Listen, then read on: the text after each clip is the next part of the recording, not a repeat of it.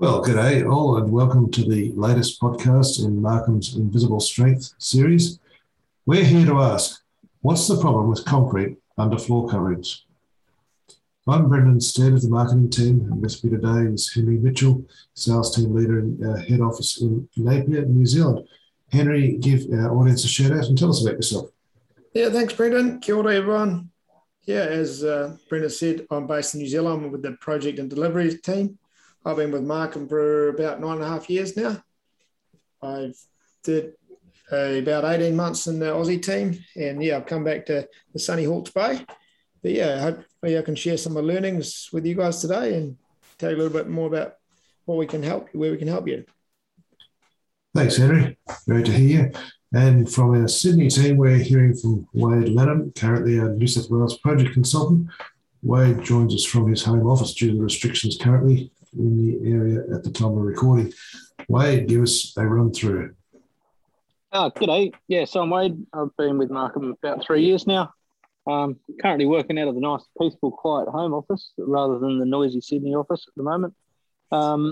I've been helping architects, builders, and almost everyone in between that come up with solutions for their builds. Tend to focus mainly on the topic we're talking today, which is moisture control under flooring. So, yeah, quite a lot of experience in that area.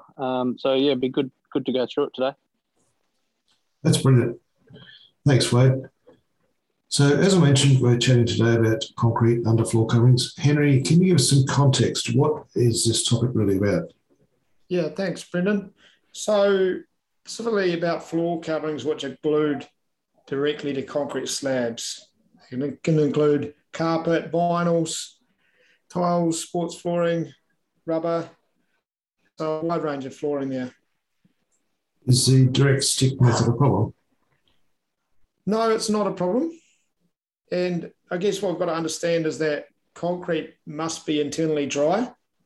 Otherwise, you'll get moisture rising up. The humidity in the air often pulls the moisture out of the concrete as such.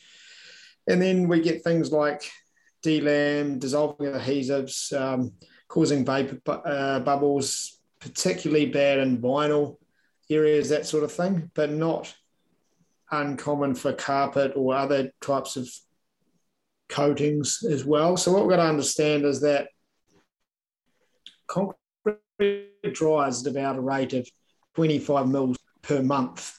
And that's, you get a 150 thick slab. That's about 6 months in your build program. You have to wait for the concrete to get down to below 75 relative humidity or before it's safe to lay floor coverings.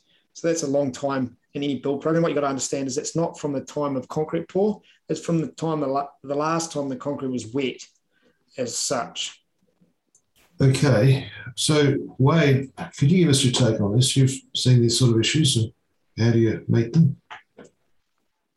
Yeah, really good question. It obviously is a big issue, and people always think that we need to get the concrete as dry as possible. It's dryness in the concrete that we need.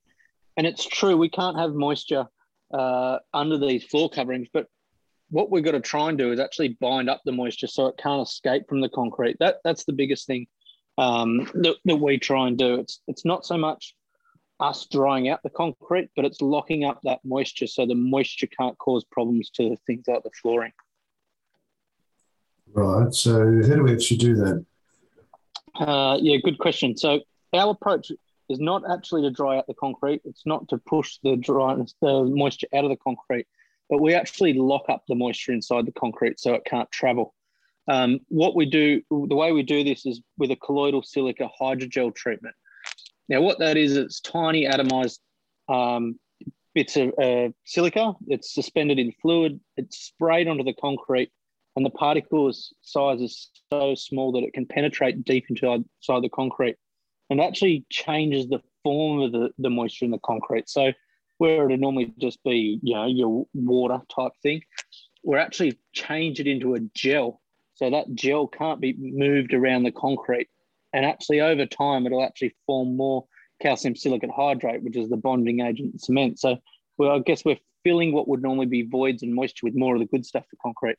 Yeah, that's good, Wade. And I guess just understanding the people that are listening out there online to understand that we're transforming that moisture. So it's no longer moisture in concrete, and there's other benefits too.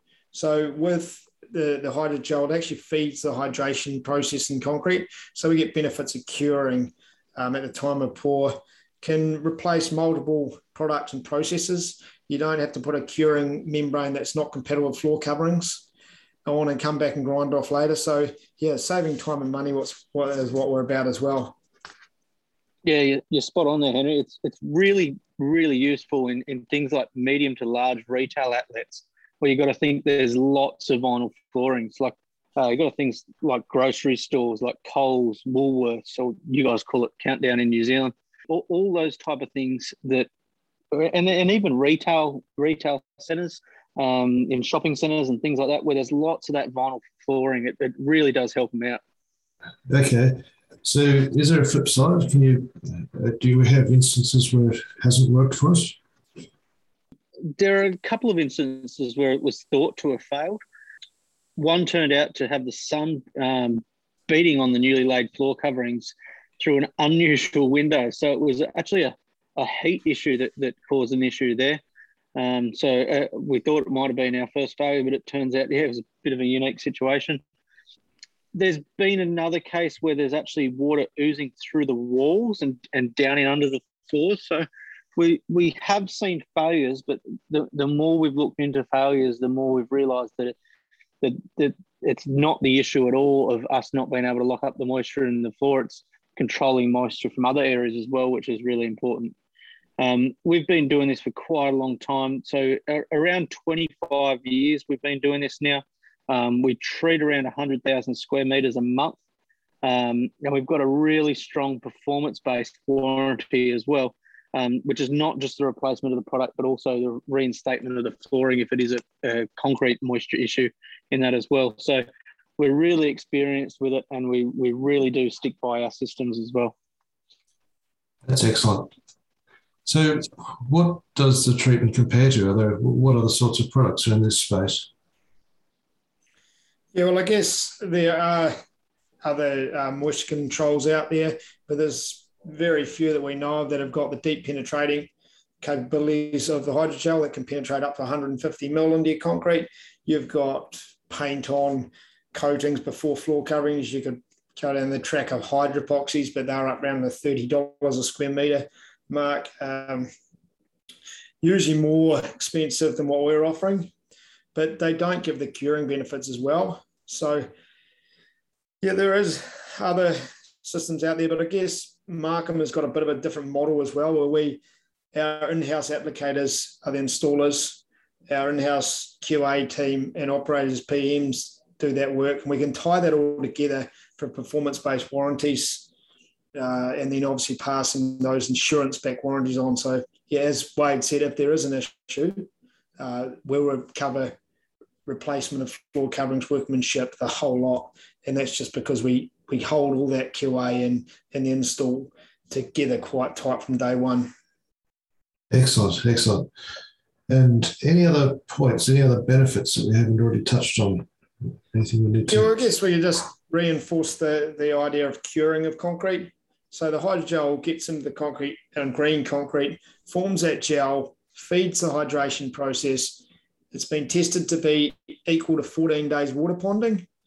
And so good curing of concrete. A lot of people don't think, a lot of architects out there probably think the curing of it is in the engineer's basket, but you get good curing concrete, you get more durable concrete from day one, and obviously longer lasting, and then you get your moisture controls, your whole system done in one shot.